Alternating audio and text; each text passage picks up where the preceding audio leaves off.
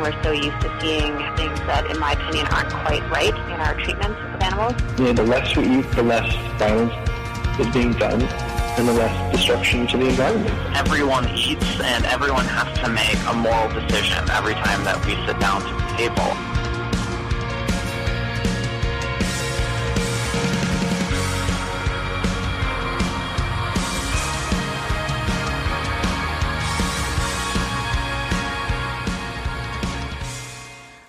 Welcome to the Animal Voices radio show, Western Canada's only radio program on animal advocacy and compassionate living. This is 100.5 FM, Co-op Radio, CFRO, in Vancouver, BC, Canada, unceded Coast Salish territories. Today is Friday, June the 2nd, 2017. I'm your host, Sinead Sanders, and I'm joined here today by my co-host and operator, Allison Cole. Hi there. This coming Thursday, June 8th, is World Oceans Day. Declared in 2009 by the United Nations, World Oceans Day aims to educate about the importance of the oceans and of the many threats they're currently facing. We've got two guests in the studio today who are going to talk about just that. Our first guest is Sue Waters, a coordinator for the local chapter of Sea Shepherd, an international nonprofit marine conservation group that engages in direct action campaigns to protect the world's oceans and marine wildlife. Sue joins us to talk about the latest of Sea Shepherd's work, as well as some of the ways that humans are contributing to the destruction of the oceans. Following that interview, we'll be joined by local marine biologist Dr. Abby Schwartz. Abby has background and training in animal behavior and ecology, and prior to retirement was an instructor in the biology department at Langara College. She's studied fish behavior in the field as a scuba diver and has been a vocal advocate and public speaker at events in protest of the Kinder Morgan Trans Mountain Pipeline, which would dramatically increase tanker traffic in the waters off the BC coast. Abby joins us to discuss the important role that sound plays in the ocean and the ways that noise from human activities is interfering with the lives of marine animals. But first, we're going to take a few minutes to tell you all about a couple exciting events that took place within the last week. We had Veg Expo happening downtown last Sunday, an exhibition of various animal-free products being made available to the public, as well as the Forward Food Summit, which took place at UBC on Wednesday. Let's start with that. Allison, what can you tell us about the Forward Food Summit?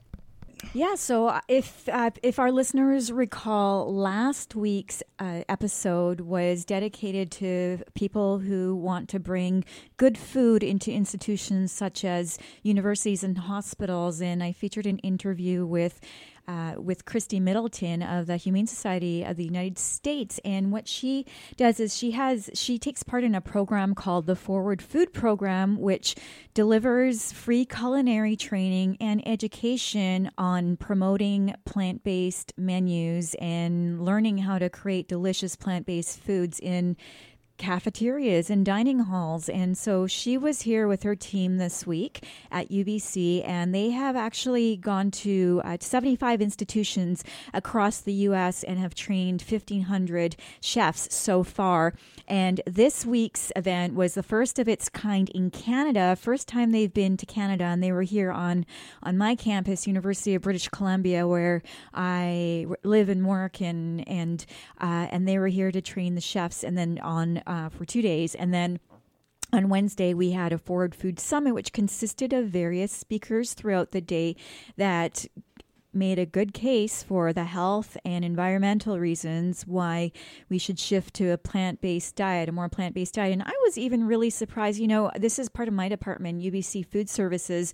I used to work for them actually directly a very long time ago, and I've been eating there on campus for the last 24 years. And as starting out as a vegetarian and now vegan for the last 10 years, I've seen a lot of changes come by in that 24 years of eating on campus. And, things are getting better in terms of options, but I just feel like the food that they were being trained to make was like really just more exciting, and they're actually advocating for whole foods as well. So like making burgers out of chickpeas and like really healthy options like that. And the director of food services, Colin Moore, he even said, And I quote, he said, "The plant-based diet is the best way to eat." So I was really pleasantly surprised to see that, wow, my department, which serves like thousands and thousands, I think they said they have 20,000 transactions per day on campus of like serving people food. Wow. They want to start to go more plant-based.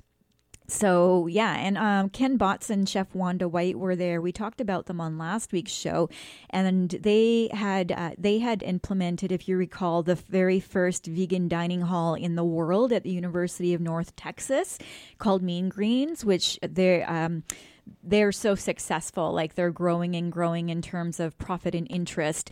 And they were at the training this week, and I met Ken, and he actually even told me that out of the 75 trainings that they've done, he said that our group of chefs and cooks at UBC, and it wasn't just open to UBC chefs and cooks, but to anyone. So I actually met the executive chef of Whistler. He sat beside me on the bus on the way to lunch. He's awesome. And he said that they were the most talented crew of chefs they've ever trained. So that was exciting to know just here at UBC. Yeah. So yeah, they said that they were an amazing group. And the executive chef at UBC, David Spite, he said that he thinks that veganism is the future of food and not just a trend.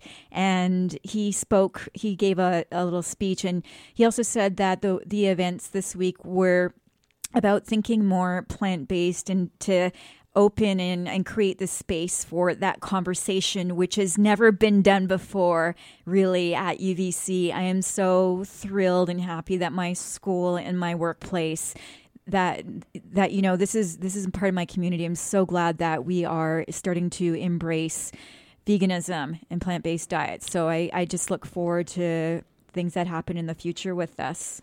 Absolutely. That's awesome. Yeah, and as Christy Middleton said on last week's show, when something is a trend year after year, it's not a trend anymore. It's here to stay. It's part of our culture. So it's great to see so many businesses and individuals acknowledging and embracing this. And we saw that as well at Veg Expo. Yeah. Just quick note about this program, Forward Food. It's a free training that they'll do anywhere. You just go to forwardfood.org if you're listening and you want to bring plant-based training to your community.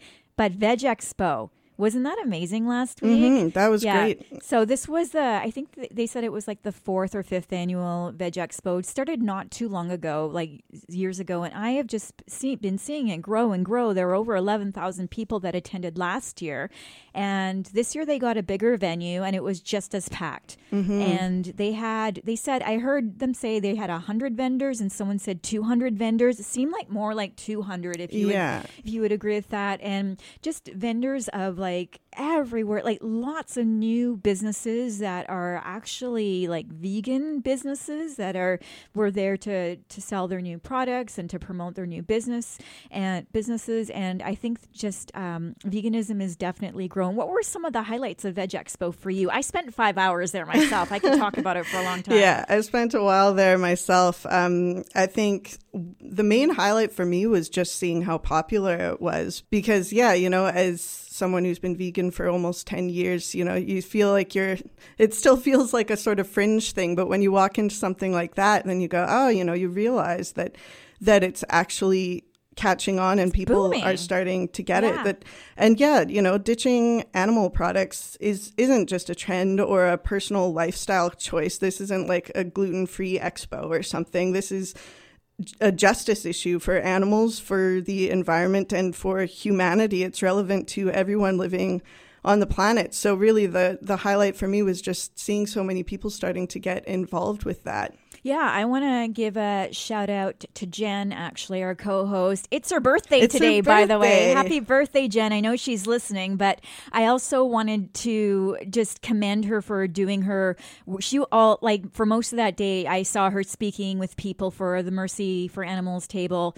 and having conversations with all those people that were passing by. So great work. There were other nonprofits there as well, like Liberation BC was there, and Vancouver Humane Society. Sea Shepherd was there.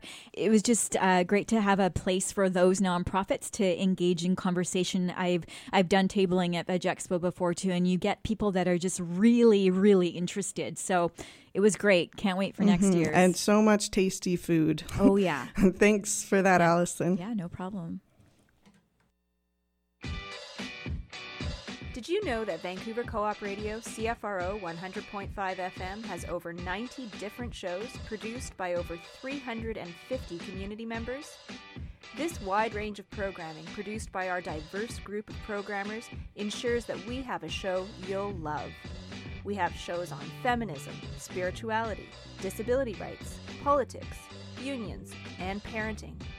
We play jazz, indie rock, reggae, blues, and folk. We broadcast in 12 different languages and have more First Nations programs than any other radio station in Vancouver.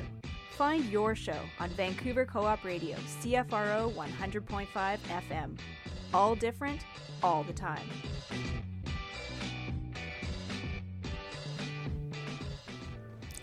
So our first guest today is Sue Waters, a coordinator for our local chapter of Sea Shepherd, an international nonprofit marine conservation group that engages in direct action campaigns to protect and conserve ecosystems and wildlife in the world's oceans. A longtime volunteer in the rescue of both domestic and wild animals, Sue strongly believes physical intervention. She believes it's necessary to stop the most dire threats facing marine life. She joins us to talk about some of Sea Shepherd's latest work, as well as some of the ways that humans are contributing to the destruction of the oceans. Hello, Sue, and welcome to Animal Voices. Hey, thank you for having me. Very much our pleasure. So to start off, how did you first get involved with Sea Shepherd, and what kind of work do you do with them today? I first got involved with Sea Shepherd as an onshore volunteer 3 years ago now. I've been a longtime supporter, buying T-shirts, donating money when I could.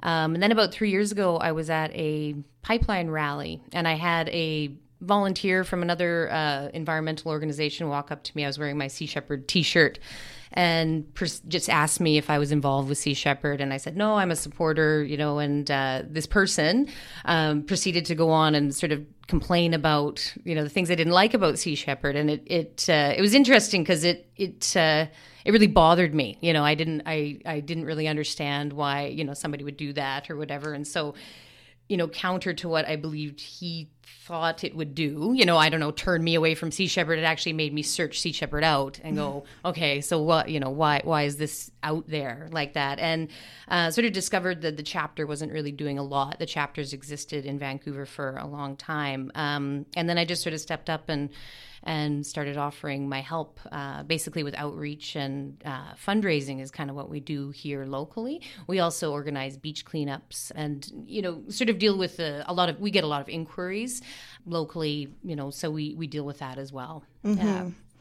Yeah, but you've spent a lot of time out on the ocean with Sea Shepherd then. I recently just did my very first campaign, which was Operation Milagro, the third leg of Operation Milagro, which is our vaquita porpoise defense campaign that's happening in the Gulf of California. And I was on that campaign for 3 months as a deckhand on the ship. That's a tough job. Yeah, it's a pretty tough job. Do you get seasick? Because I know I do. No, and I wasn't 100% sure if I would or not. But I didn't. We did have a few. Luckily, the Gulf of California, the Northern Baja, it's a pretty gentle part of the ocean. We definitely get some storms, and there was some pretty good swells some days. But usually we were okay. The ship I was on is the Farley Mowat, and the Farley Mowat is an old Coast Guard cutter, and so it's it's kind of tight quarters. There's 16 of us on the ship. We sort of live on top of each other. And then we are day and night sort of patrolling this vaquita refuge, and we are dragging for nets, like illegal nets, poachers' nets that have been put down in this government sanctuary. What the poachers are after is a fish called the totawaba, and the totawaba is coveted for its swim bladder. The swim bladder is we don't 100% know what the uses are for.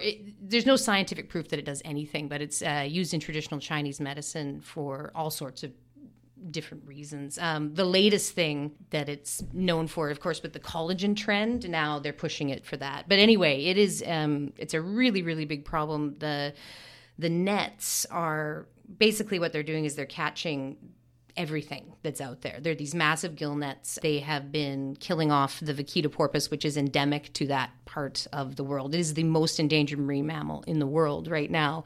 And on top of that, the totawaba fish is also in threat as well because of the amount of poaching that's going on. The fish bladder, it's actually also called maw, is worth, they estimate about $20,000 per kilo. So it is rivaling right now the drug trade in Mexico. Wow. Yeah, they call it's been dubbed aquatic cocaine. And the amount, being down there, and San Felipe, where we're in port, is a fishing village. So we see fishing happening while we're there. And we're really just there to aid the government in patrolling the sanctuary. So, we see, the big trawlers go out. They're all going out and doing that legally, knowing sort of the situation down there. It is really, really hard to see. But we are there specifically to pull up those nets and to aid the government. Mm-hmm.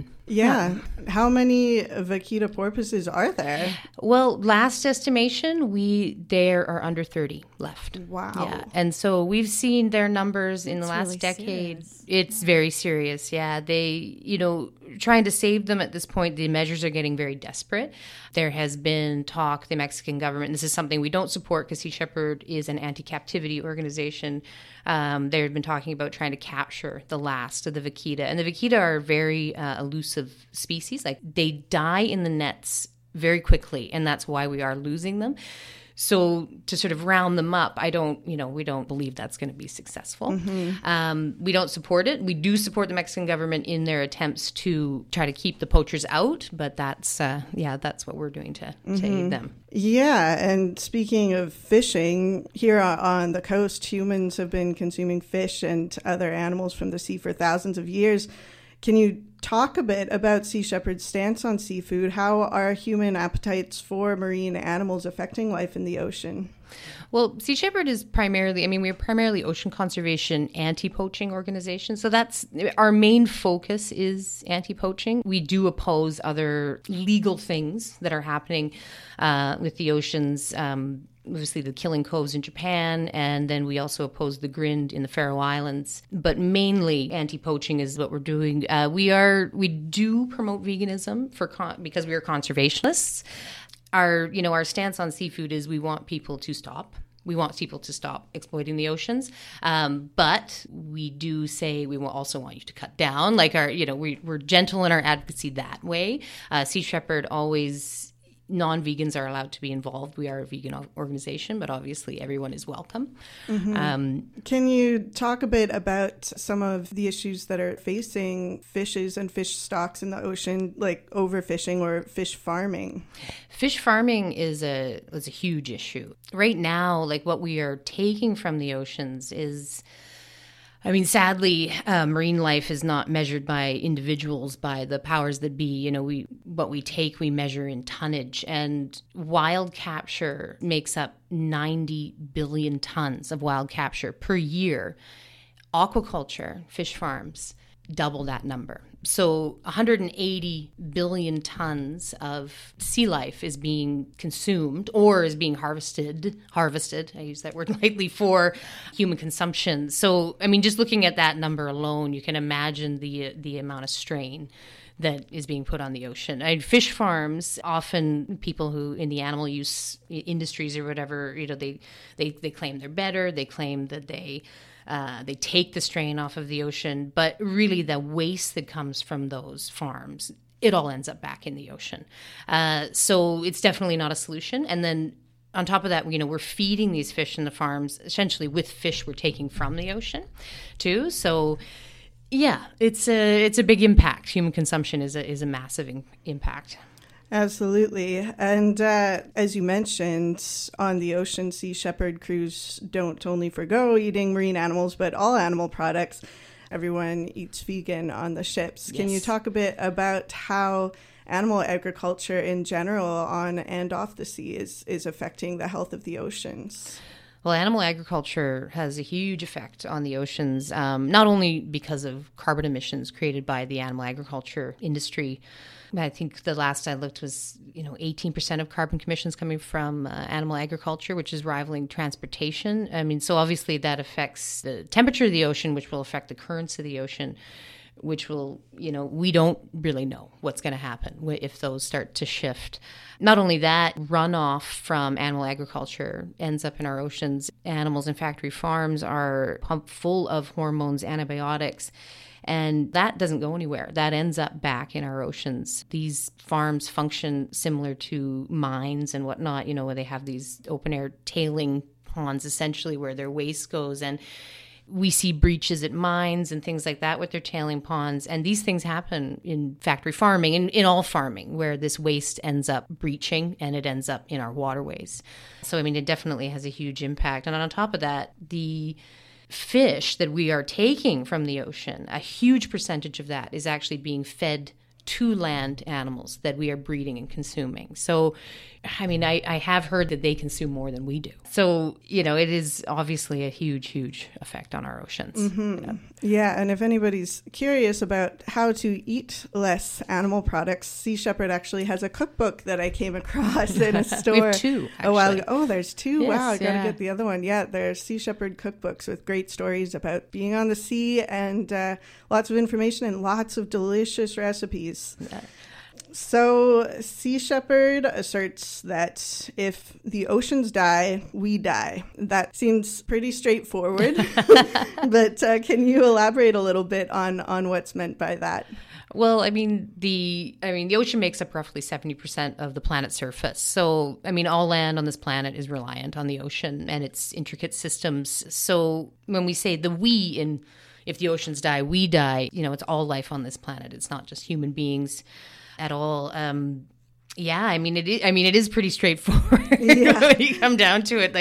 If the oceans die, we die.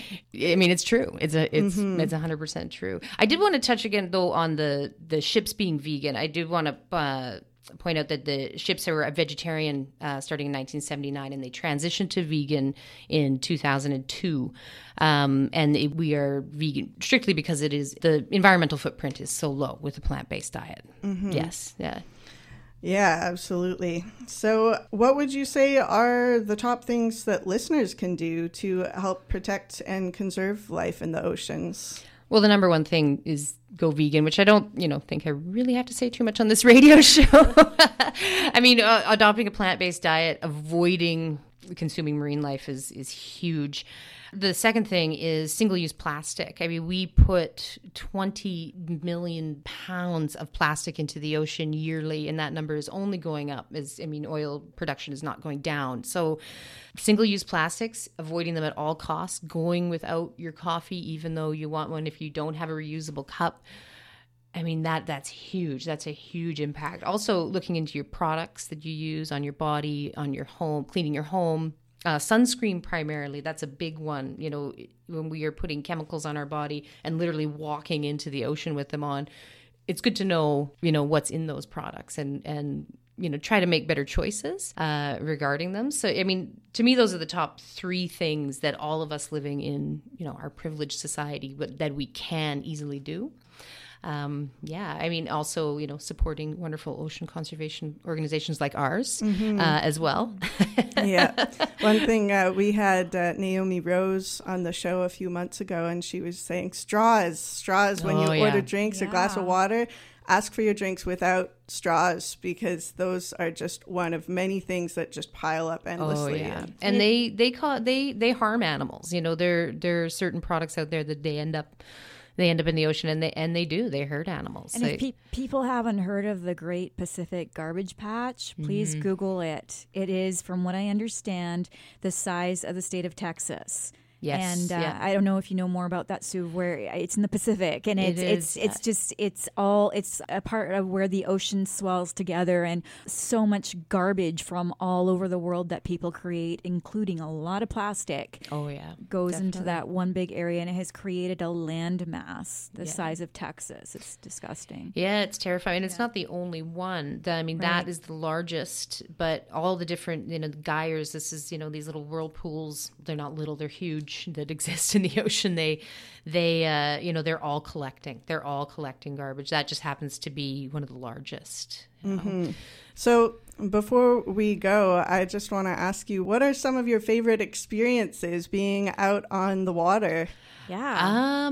Well, let me see. Favorite experiences. Well, pulling nets on Milagro, for me, helping animals has always been about hands-on work, working with wildlife and domestic rescue. So being able to pull those nets out of the ocean, rescuing animals firsthand, knowing that we remove something that has just been sitting there just killing is hugely rewarding, extremely hard work. But some of the, when it comes to wildlife, seeing, we saw humpback whales in the Gulf of California. It was huge, super pods of dolphins.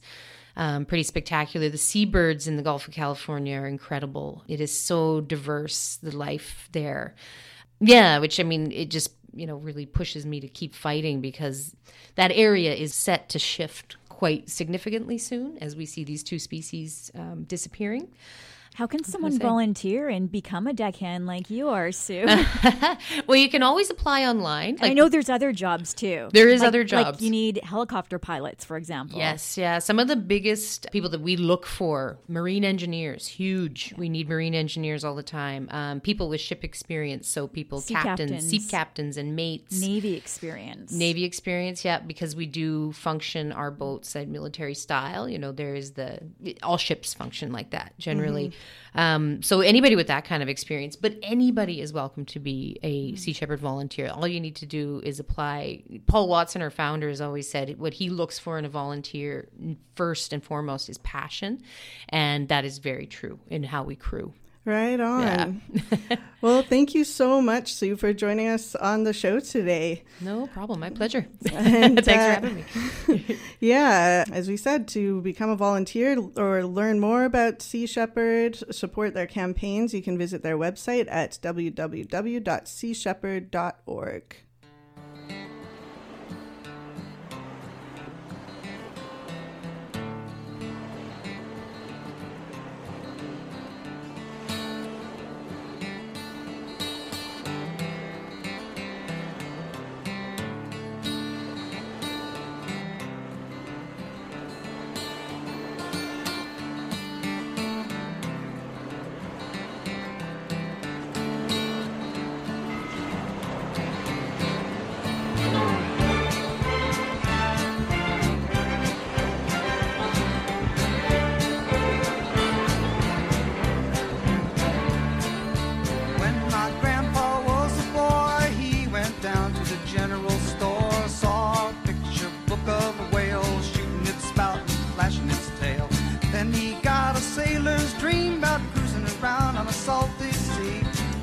Up with a fishing crew to go out and get a whale or two.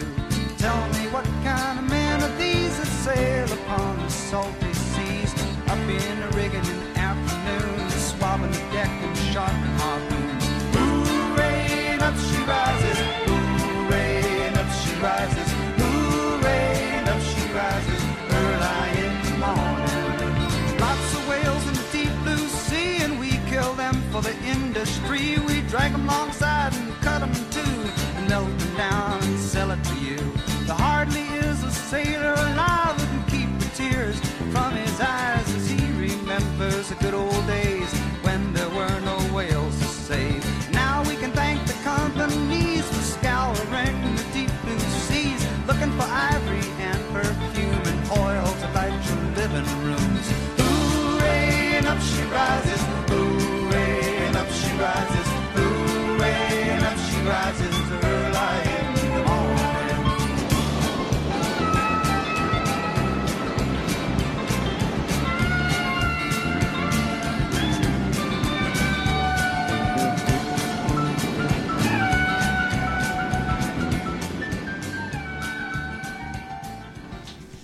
And you are listening to Animal Voices here on 100.5 FM CFRO Vancouver Co-op Radio. That was part of a song called Save the Whales by Country Joe McDonald and what sounds like some humpback whales. And I think we're going to hear some more from them today.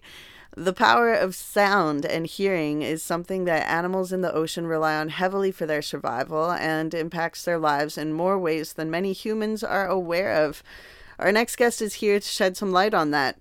Dr. Abby Schwartz is a retired marine biologist with background and training in animal behavior and ecology. Prior to retirement, Abby was an instructor in the biology department at Langara College. She's studied fish behavior in the field as a scuba diver and has been a vocal advocate and public speaker at events in protest of the Kinder Morgan Trans Mountain Pipeline, which would dramatically increase tanker traffic in the waters off the BC coast. Abby joins us in the studio to discuss the importance of sound to animals in the ocean and how noise from human activities is interfering with the lives of marine animals. Hello, Abby, and thank you for joining us on Animal Voices. Thank you for having me. So to start off, how did we first start to become aware of the role that sound plays in the ocean? When did the modern study of underwater sound begin? It really began with World War I and II because of the use of submarines and underwater mines. That kick-started the development of underwater acoustics. And then marine animal sounds gained scientific interest and importance in the Second World War when the very loud sounds of some courting fish species actually drowned out the sounds of submarines approaching the coasts. And so they had to be filtered out. Here are 3 examples. In each case, the sounds have been called like pneumatic drills tearing up pavement. The Atlantic croaker, the striped cusk eel, and the weakfish.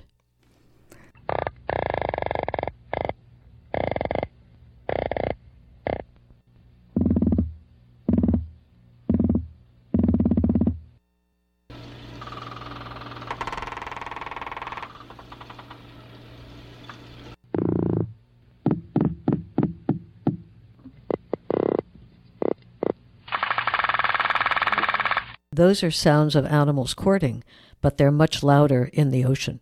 So why is sound so important in the sea compared to vision or olfaction, meaning scent? Well, it's mostly because of the properties of water that favor the use of sound over vision and over smells. Sound travels 4.5 times faster in water than in air. It can be used day or night, and the water can be clear or murky. It doesn't matter. And sound also travels much farther in water than it does in air. And the other important thing about sound is that it doesn't fade with distance, so that it can be used reliably for communication between individuals over great distances, as some of the whales can communicate with each other across ocean basins. Visible displays need clear water and relatively short distances, and most of them can't be used at night. And olfactory signals travel only slowly, and they spread out rapidly with distance from the source. Mm-hmm. A lot of us are aware that marine mammals like whales and seals use and produce sounds, but can you tell us why sound is so important to fishes in the ocean?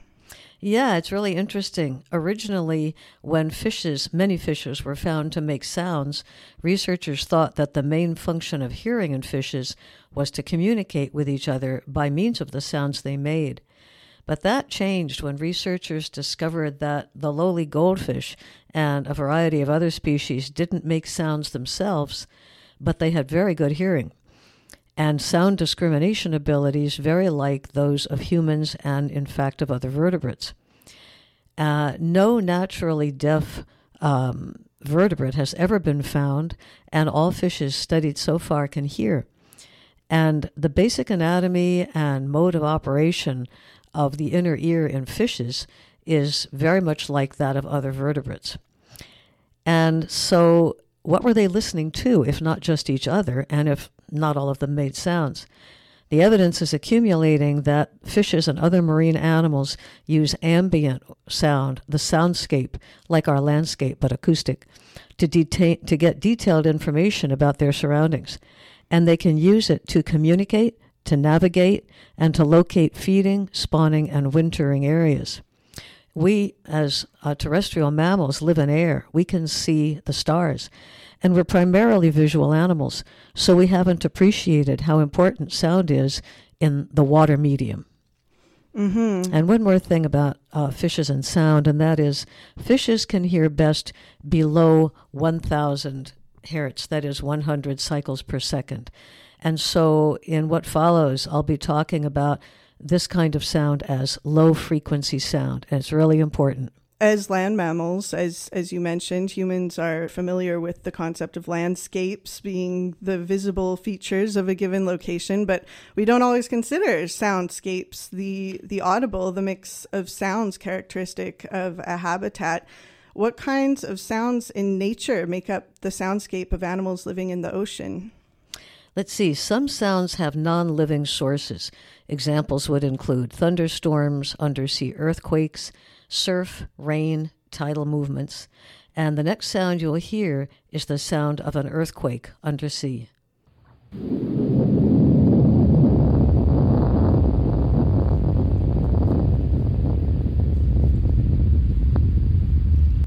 So that's an earthquake, but many sounds are also made by animals. And these animals include mammals, fishes, and invertebrates. I'll start with marine mammals because people know most about them. The humpback whales and the orcas make sounds over a wide frequency range, from less than 10 hertz, or 10 cycles per second, to over 100,000 hertz, depending on the species. And all of these marine mammals use sound to communicate with each other. The next sound you'll hear is a humpback whale male singing a courtship song.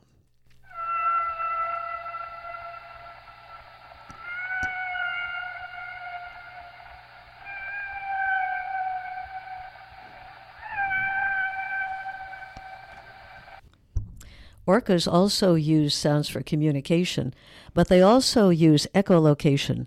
Those are clicks or short pulses of sound, and they use those in navigation. They locate and identify food, obstacles, and other whales. The next two recordings you hear will be orca pods. The first is that of a resident pod, and these are communication sounds, not echolocation.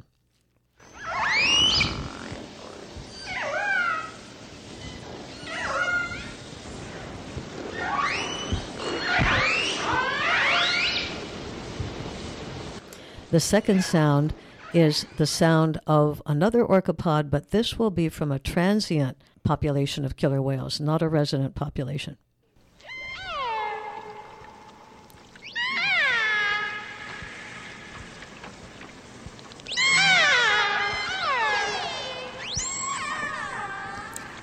That one sounds so different and so otherworldly somehow. Mm-hmm. Yeah, I just love those sounds. Those are great. So do I. I could listen to that for a long time.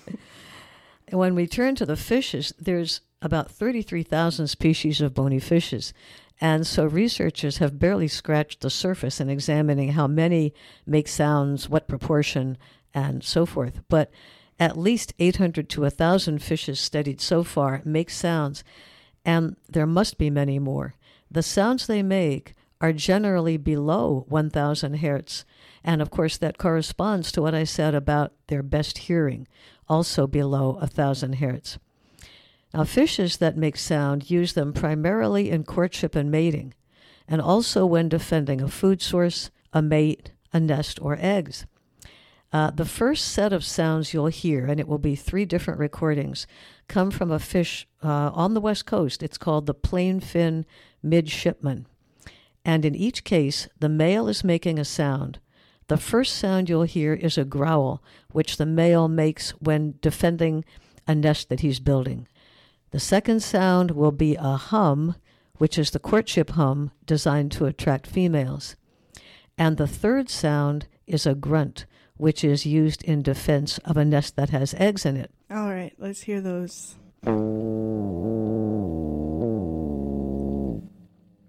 That's the growl.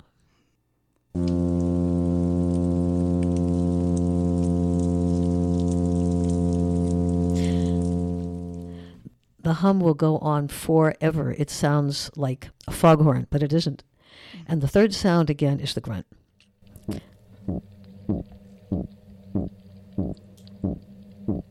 So this is made by a male when he has eggs in the nest. The next sound is a chorus of oyster toadfish males singing, trying to attract females. Each one is trying to make a better sound than the next one.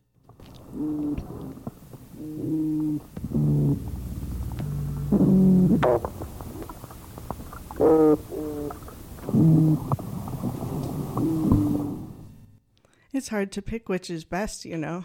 No kidding. The females must have some way of doing it. We don't know what that is. The next sound is not a tonal sound. Instead, it's noise, and it's of a parrotfish feeding. Now, parrotfish have very strong beaks, and they chomp on coral. What they're looking for is not the coral itself, of course, but the polyps inside.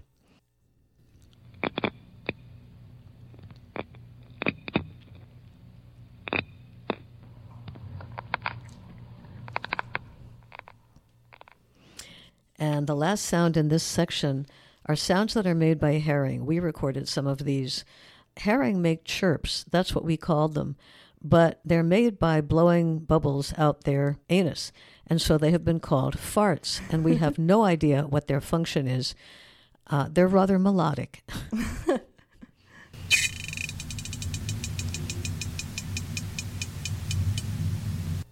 It's not theatrical, but it seems to do whatever is necessary. Herring farts, right on. Herring farts. And actually, we know a lot less about marine fishes than we do about marine mammals, because fishes don't surface to breathe. We can't readily identify them by markings like the saddles on orcas. And they're hard to follow, because the sounds of the research vessel itself may make them leave the area. And if we can't see them, it's kind of difficult to know where to go. But it really is important that we increase our understanding of how fishes use and respond to sounds. And the best argument I can give here involves the endangered southern resident population of orcas. Mm-hmm. This population prefers Chinook salmon, which are large and fatty. And Chinook salmon themselves prefer Pacific herring, which are numerous and fatty. And we've gathered some evidence, and so have others in Europe, that herring may avoid shipping noise. And if this causes herring to change their migration patterns or to miss feeding and spawning and wintering grounds, their populations will decline, and there will be a knock-on effect on the orcas. Because as the herring decline, the Chinook may decline, and the orcas will have a hard time. Mm-hmm. Some marine invertebrates also make sounds, usually while feeding. Here are two clips of sounds made by marine invertebrates. The first is snapping shrimp, and the second is feeding sea urchins.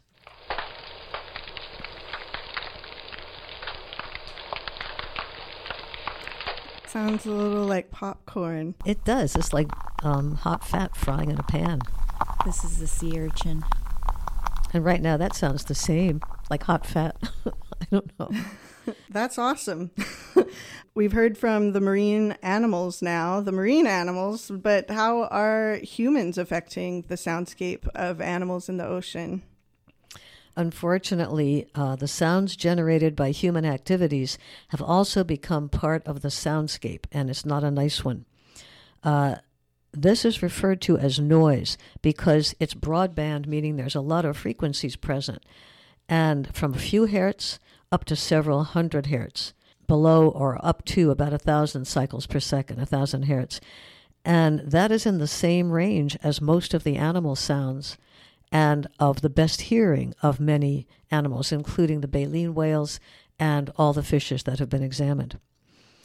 The commonest sound is shipping noise, and it has the greatest potential to drown out or mask sounds of biological importance to marine animals. So we're going to play several recordings. The first will be of seismic blasts, which are air guns that are used in prospecting for oil and gas. All right, let's hear those now.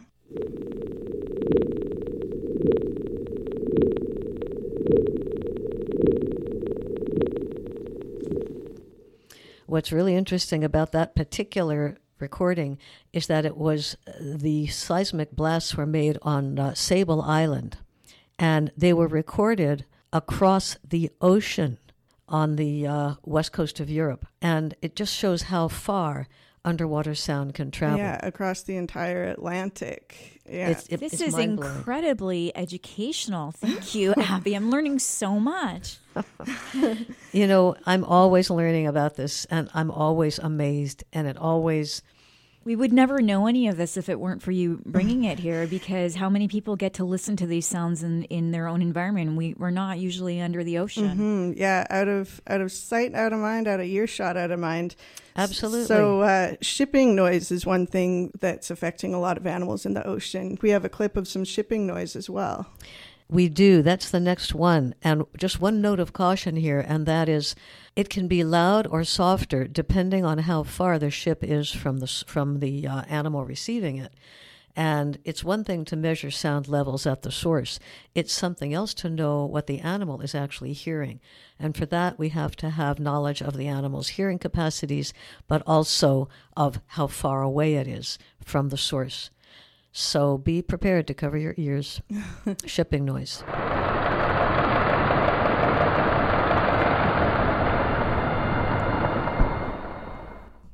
Other sounds that I'll mention before we all get back to shipping noise include pile driving. Pile driving is used for onshore construction projects, but it's also used to make stable areas for wind turbines. And we may think that wind turbines are benign, but in fact, they make noise during their construction and during their operation. We have 2 clips of wind turbines, and they're coming up. But for now, let's listen to pile driving.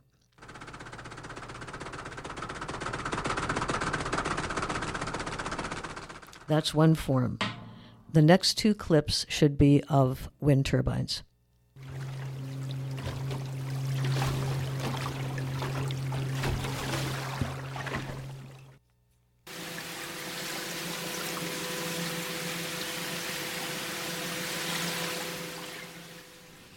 Okay, and the last one that I wanted to mention is active sonar.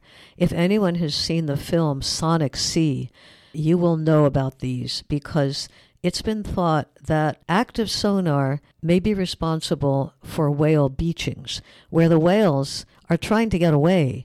But unlike us, we can leave a room and shut the door. We can leave a party. But unlike us, the whales cannot do that, and they might be trying to get away. At the moment, the evidence is anecdotal.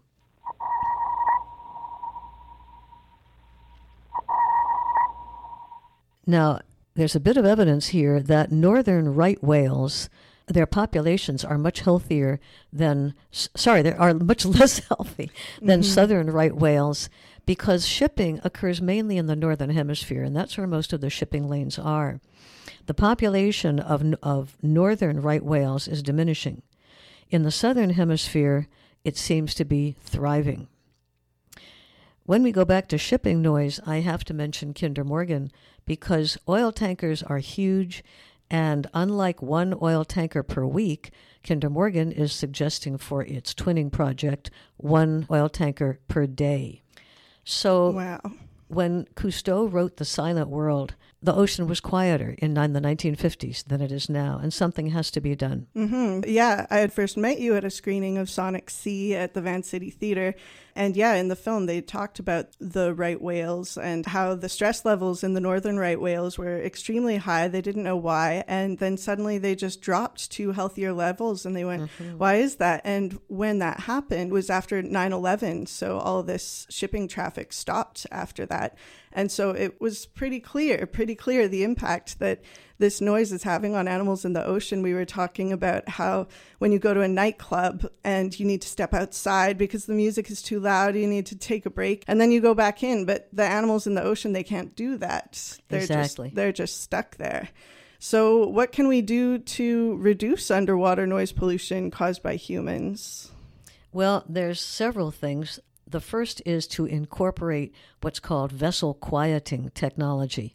My MP is Defense Minister Harjit Sajjan, and I spoke with him about this, I think, a couple of weeks after he first took office.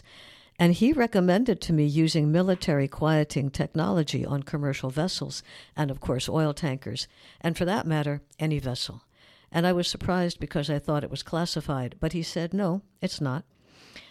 The second thing to do is to slow down.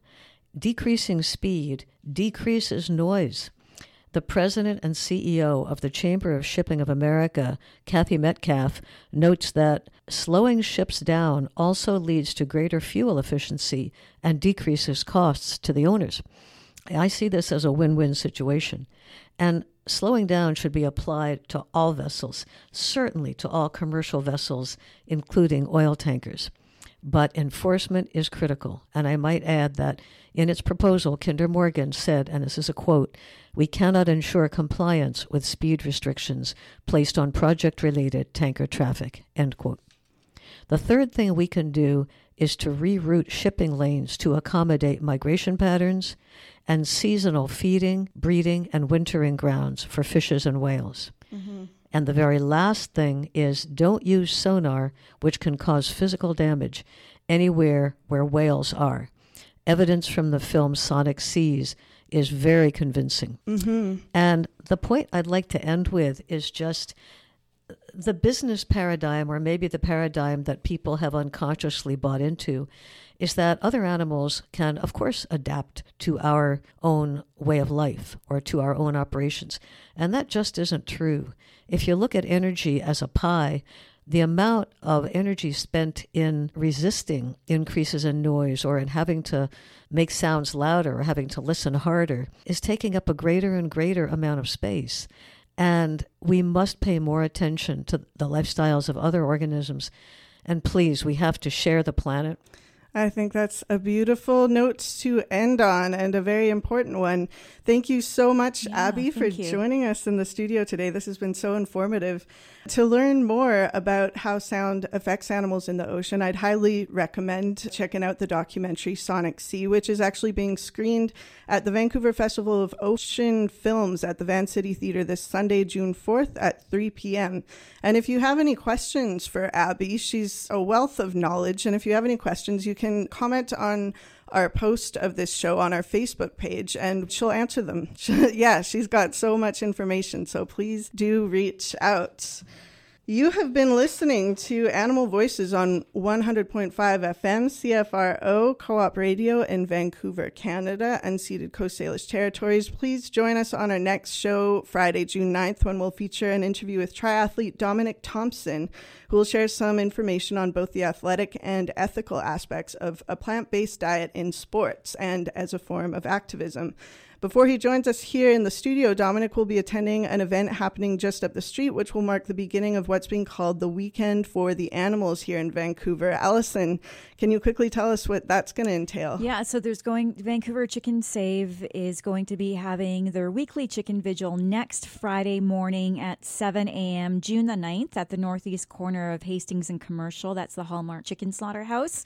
And then we're teaming up with them later that evening for a film screening called Called to Rescue, Redefining Our Barnyard Story. That's Friday, June the 9th. Doors open at 5:30 p.m. Film starts at 6 p.m. That's in the Terracin Room at SFU Harbor Center in Vancouver. And this film is a beautiful and inspiring glimpse into the unbridled compassion on 15 farmed animal sanctuaries throughout the U.S. The rescued farmed animals simply are being who they are changing lives, lifestyles, and beliefs on both sides of the fence. So it's an incredibly heartwarming film. You can see the trailer on our Facebook or at calltorescuefilm.com, and this is a free event. Please join us. And then there's the Vancouver March to Close All Slaughterhouses. It was a really huge event last year. We had about 200 people there. That's Saturday, June the 10th at noon at the Vancouver Art Gallery. Wonderful. So definitely check out those events and tune in to next week's show to learn more. Mm-hmm. We here at Animal Voices want to connect with you online. Animalvoices.org is where you can stream shows or download the shows as podcasts, read our show blog with detailed links, and subscribe via iTunes. Stay in touch with us via our Facebook page, Animal Voices Vancouver, and join us on Twitter at Animal Voices YVR. You can also send us your suggestions and comments about the show either on Facebook or via email at radioanimalvoices@gmail.com. To end the show today, we're playing a song by none other than the multi-talented biologist Dr. Abby Schwartz, our guest in the studio today. This is a song called Snail Mail. Snail Mail. Wonderful. Written and sung by Abby Schwartz. Stay tuned for Radio EcoShock with Alex Smith. Thank you so much for listening to Animal Voices today. And remember to be kind to the animals.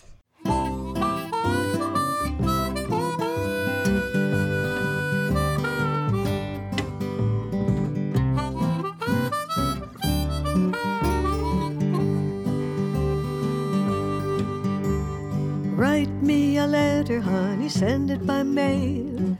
Use the nearest available snail. Gastropod Express, nothing less will do. Gastropod Express, that's snail mail to you. I don't belong to email nation, don't want instant gratification. Gastropod Express, nothing less will do. Gastropod Express, that's snail mail to you. Oh, I want your letter, but not too soon. Slower is better. I want to read it by a lover's moon.